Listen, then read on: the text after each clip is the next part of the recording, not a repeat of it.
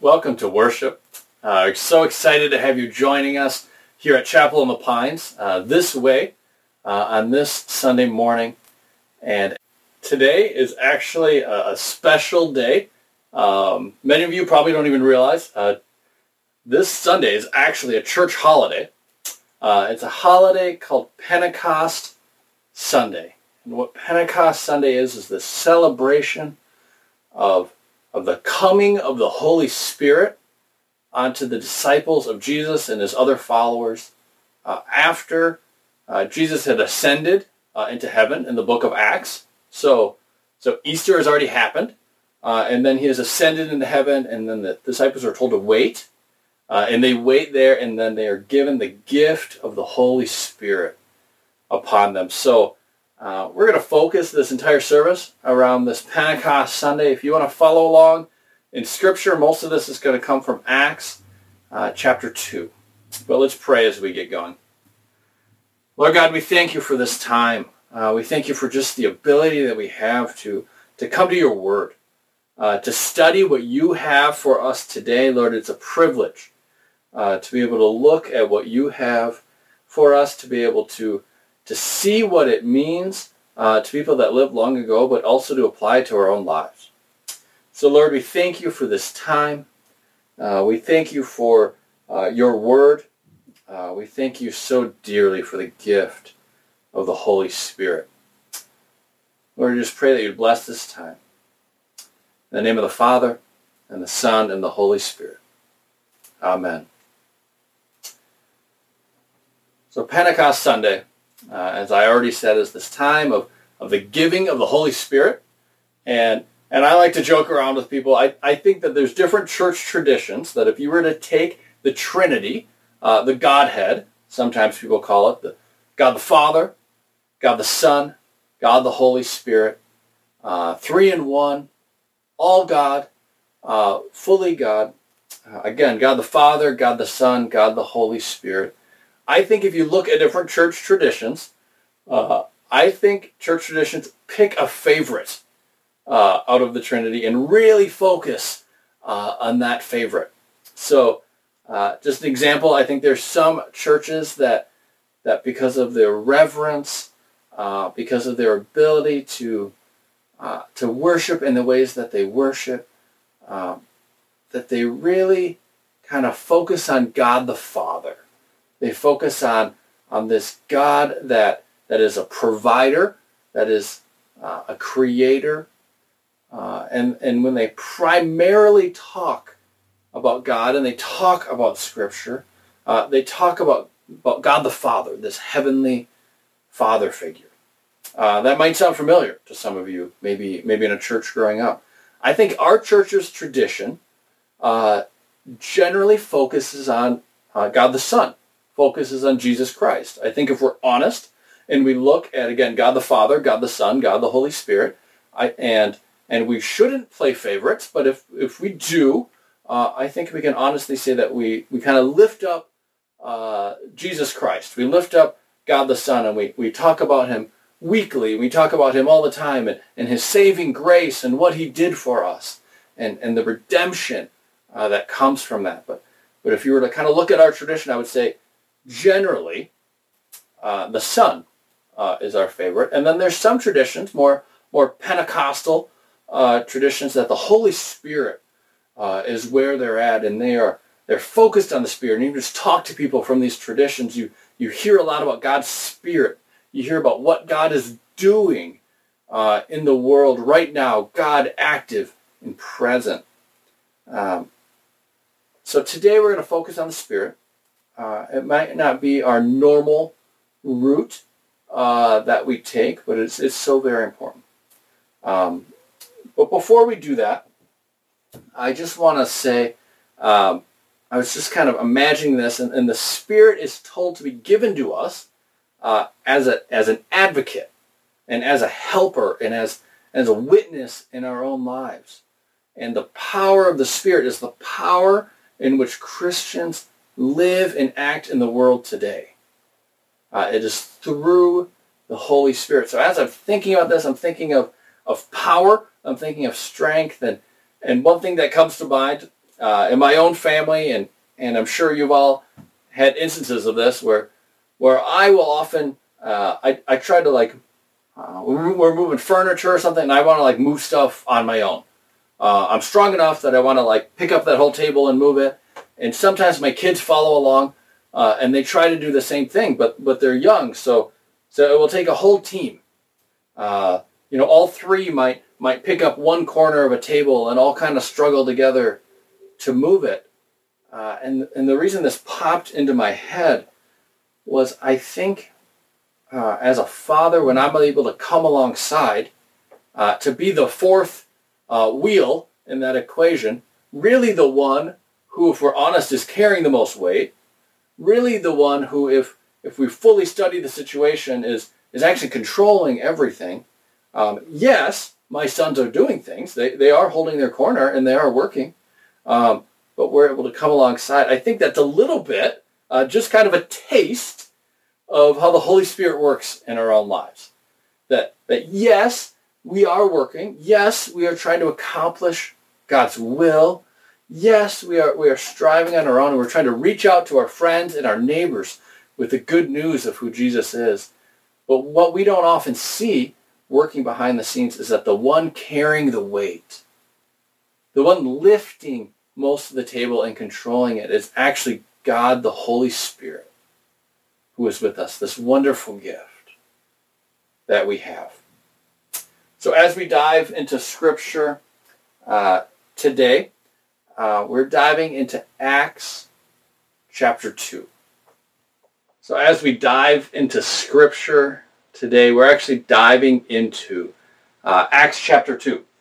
So I encourage you to open your Bible. We're just going to read right through it ourselves. Again, Acts chapter 2. So in chapter 1, Jesus has been resurrected. He's been living with his disciples. And we read in Acts chapter 1, verse 8, this promise that Jesus has. He tells his disciples, I won't always be with you. There's a time where I'm going to leave, and that actually happens soon. And he says, but, this is again, Acts 1, verse 8. Jesus says, but you will receive power when the Holy Spirit comes on you. And you will be my witnesses in Jerusalem, in all of Judea and Samaria, and to the ends of the earth. And it continues on verse 9, and it says, after he had said all this, he was taken up before their very eyes, and a cloud hid them from their sight. So this is the last words of Jesus before he ascends to heaven and leaves his disciples behind. So he's been journeying with them. They've witnessed him die on the cross. They've witnessed Easter, this resurrection, and now he's been with them for another 40 days, and now he's going to leave, and he's going to leave them behind to be his witnesses. Now that mission is not done. That mission is not done for us as the church, because it says they will be witnesses in Jerusalem, in Judea, Samaria, and to the ends of the earth. And as we know, there's many places in our world right now, some places near to us, some places in even maybe our own family units, where people have not bore witness to Jesus Christ yet. So this is ongoing work. But who is helping with it? You will receive power when the Holy Spirit comes on you. So you will be my witnesses, but you won't be my witnesses alone. You won't be my witnesses in isolation or without help. Let's jump ahead here. So again, Acts chapter 2. When the day of Pentecost came, they were all gathered together in one place. Now I want to pause there. Pentecost is actually this older Jewish holiday. Many Christians don't realize this. This is a day that is a celebration that takes place a set number of days after Passover. In this celebration, it's kind of this harvest kind of festival. And this celebration is one of the three big festivals in their day. So it's one of the three big Jewish festivals. And people from all over the world, all over the known world, traveled to Jerusalem to be there for this festival, and it's called Passover, or it's called Pentecost. So what we're about to read about is a story that took place on a day called Pentecost. So that's why as we get there that the people have gathered in Jerusalem, people from all over the world. They're gathered for this other festival, but God is doing something new here. Again, verse 1, when the day of Pentecost came, they were all gathered together in one place, meaning the disciples. They're all huddled together. Jesus has now left. Fear is again at an all-time high. They are worried of what could happen to them, so they are huddled together.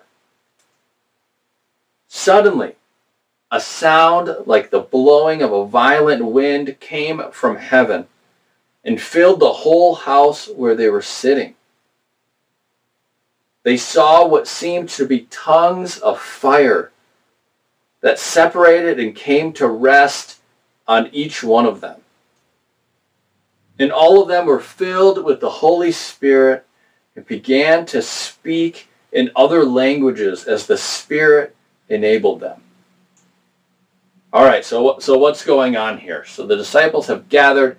They're again all in one place, and they hear this sound like a violent wind, and through the windows and through everything, what appears to be fire comes in. And it comes to rest on top of each person. You've probably seen depictions of this in art.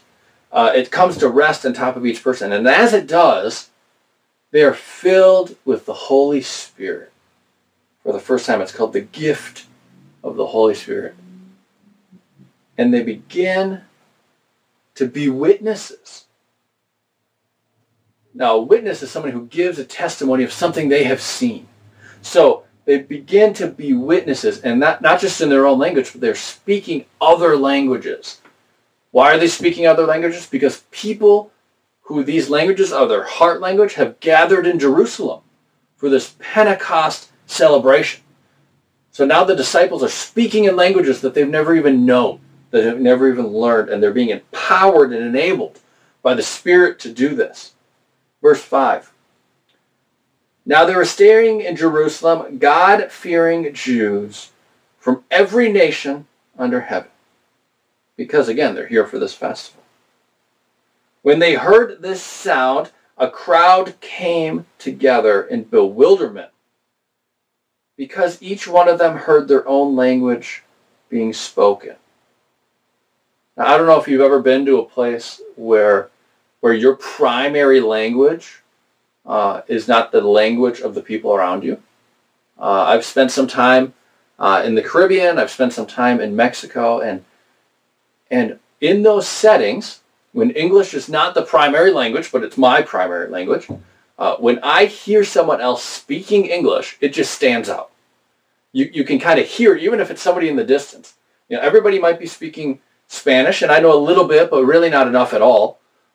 So I kind of hear it, but it kind of, my brain starts to tune it out. It kind of becomes noise in a sense. But I can pick up someone, and your brain has this ability too, to pick up someone from quite a distance away if they're just speaking your language.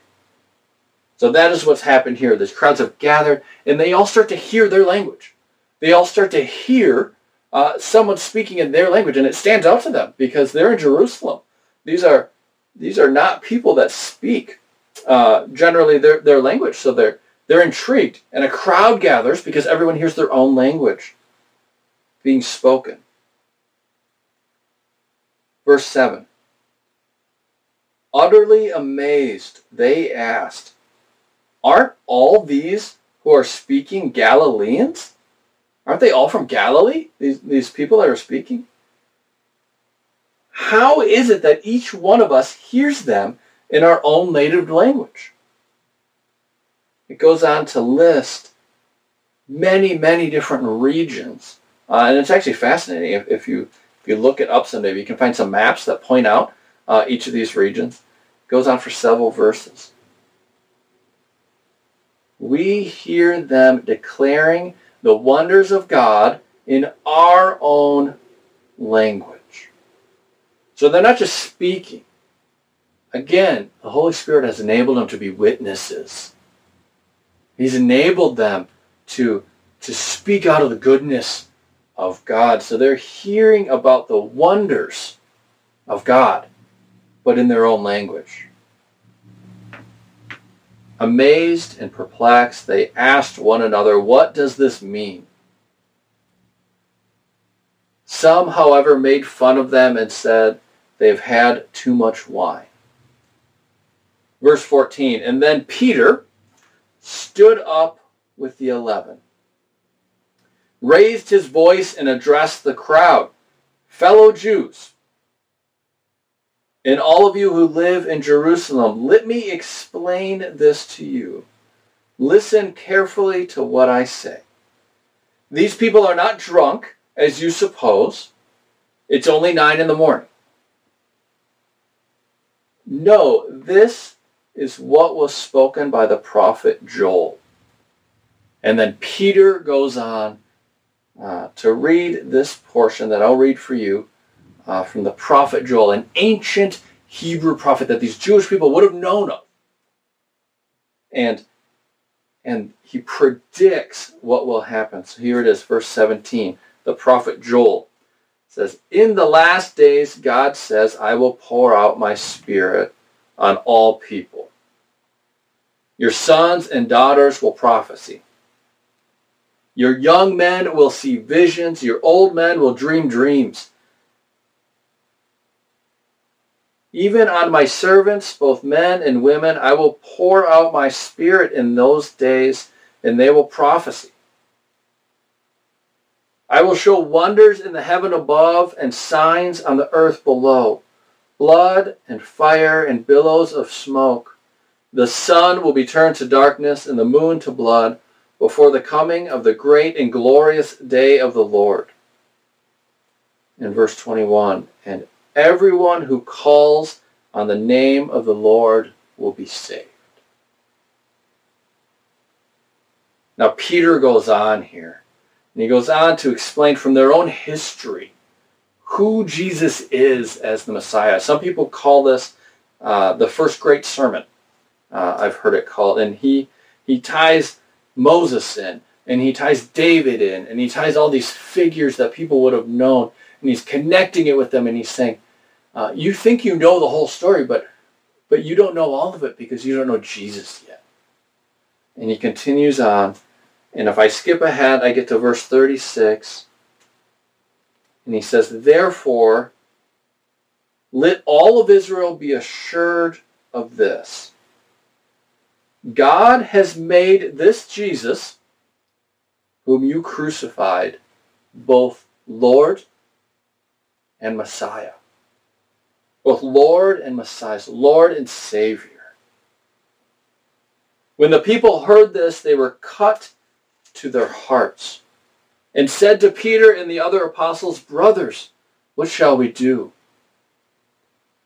Peter replied, "Repent and be baptized, every one of you, in the name of Jesus Christ and for the forgiveness of your sins, and you will receive the gift of the Holy Spirit." Verse 41, "Those who accepted his message and were baptized were about 3,000, and they were added to their number that day." So a recap of the story. The disciples are sitting there. They've gone. They're still in Jerusalem. They're in this room. They're kind of holding out. They're told that the gift of the Holy Spirit would come, but it hasn't come yet, and they don't even know really what that means. And the Holy Spirit comes, and it's this loud sound. It's the sound of power and might, and it comes and rests on each one of them, and they begin to speak. They begin to be witnesses to people from all over the world about the goodness of God and who God is, and it draws this massive crowd. And normally what has happened all through Scripture is a massive crowd gathers in the Gospels, and who is up teaching is Jesus. But Jesus is not with them anymore. So Peter stands up as one of Jesus' disciples. Some people say kind of his main disciple. And Peter stands up and he preaches to the people. And we don't know how many gathered, but we know at the end that 3,000 people became believers that day, believed in Jesus Christ as their Lord and Savior. And what this is often celebrated in the church, like I said, today's a holiday. Today's Pentecost Sunday. Why do we celebrate it? We celebrate it as the birth of the church. So up until this point, people's relationship with God has been a societal one. Sometimes it's been a personal one. Sometimes it's been a disciple relationship with Jesus. But at this point, they become more than that. At this point, they are given this charge to be witnesses out into the world. And remember the last words of Jesus before he ascended into heaven. He told them, "But you will receive power when the Holy Spirit comes on you. And you will be my witnesses in Jerusalem, in Judea, in Samaria, and to the ends of the earth." So what this is saying is you will be my witnesses in places that are close to you, in places that are near, in your Jerusalems. And this applies just the same to us today. When we believe in Jesus Christ as our Lord and Savior, we are given the gift of the Holy Spirit, whether we recognize it or not. And the Holy Spirit will enable us and will empower us and to be his witnesses in our Jerusalems, in the places closest to us. Now, I just want you to think for a moment of some of your spheres of influence. Where are some of the places that you were able to speak into? Some of these places are things like work settings, school, your home lives, relationships that you have with friends and family members. I think of kids and grandkids, all of these wonderful opportunities that we have as believers to be witnesses. Now, if we try to be witnesses in our own strength and in our own ability, what we find is that we stumble over our words, we get intimidated, we get scared, and we need to be, in a sense, more like Peter in this story. Peter stands up in front of the crowd and preaches a word of grace and forgiveness, but it's not a word that comes from Peter. It's a word that comes from the Holy Spirit. Now, I don't know if you've ever been there. I've had many, many times doing ministry, working with people, where I've sat down with people, and I always pray before God, give me words to speak.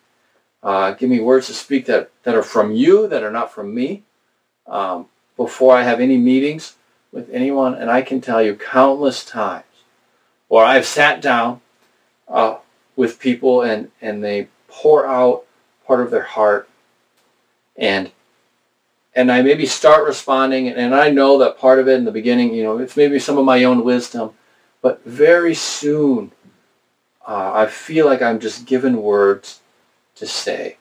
And I can tell from their facial expressions that they are connecting in a different way, that if I were to just rely on my own wisdom and my own knowledge, even if it's just my own knowledge of Scripture, I will fall short. But when the Holy Spirit is there, and the Holy Spirit is with us, he will give us words to speak. So if you're intimidated by these situations, anything that I mentioned, family, friends, places in your own house, your own Jerusalems, if you are intimidated about telling them about who Jesus is, the solution is not to not tell them because of your being intimidated.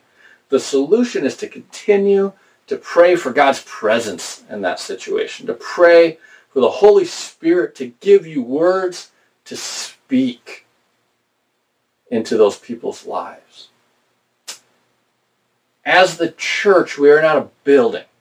So as I mentioned, Pentecost is the celebration of the birth of the church. It's the birth of the people of God who lean on and rely on Jesus Christ as their Lord and as their Savior. And as those people, we are called to live lives that just continue to bear witness to who Christ is. And again, this is who we are told here, that who the Holy Spirit is and how he will act. Verse 8, I've read it before.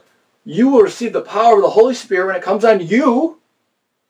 This isn't just talking to the disciples. It says, when you accept Jesus Christ as your Lord and Savior, you will receive power from the Holy Spirit, and you will be my witnesses in your Jerusalems, and in the places closest to you, and in the next sphere, other places you have influence, but maybe aren't the core of who you are, your Judeas, and the next sphere, your Samarias, and it doesn't stop there.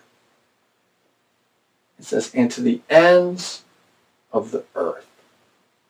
So our job as the church, not Chapel in the Pines, but the people who are the church, our job is to bear witness to Jesus Christ.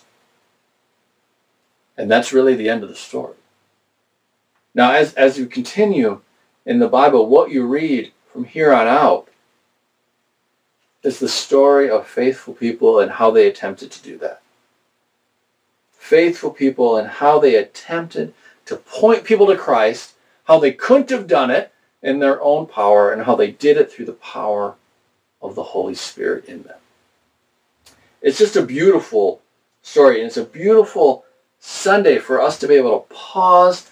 And again, as I said, sometimes we have favorites in the Trinity. Sometimes we can hold up God the Father or God the Son, but today is a day where we get to hold up the Holy Spirit. We're able to say, thank you, God, for this gift. Thank you, God, for this ability to witness, and how you didn't just boom and form everyone fully in the way that you want them, but you are using us. See, Peter is part of this story. Peter is willing to stand up and to be used by the Holy Spirit. And we are part of the story. We need to be willing to be witnesses to who Jesus is, to what he has done, to how he has forgiven us for our sins, and to how we can find redemption only in him and who he is.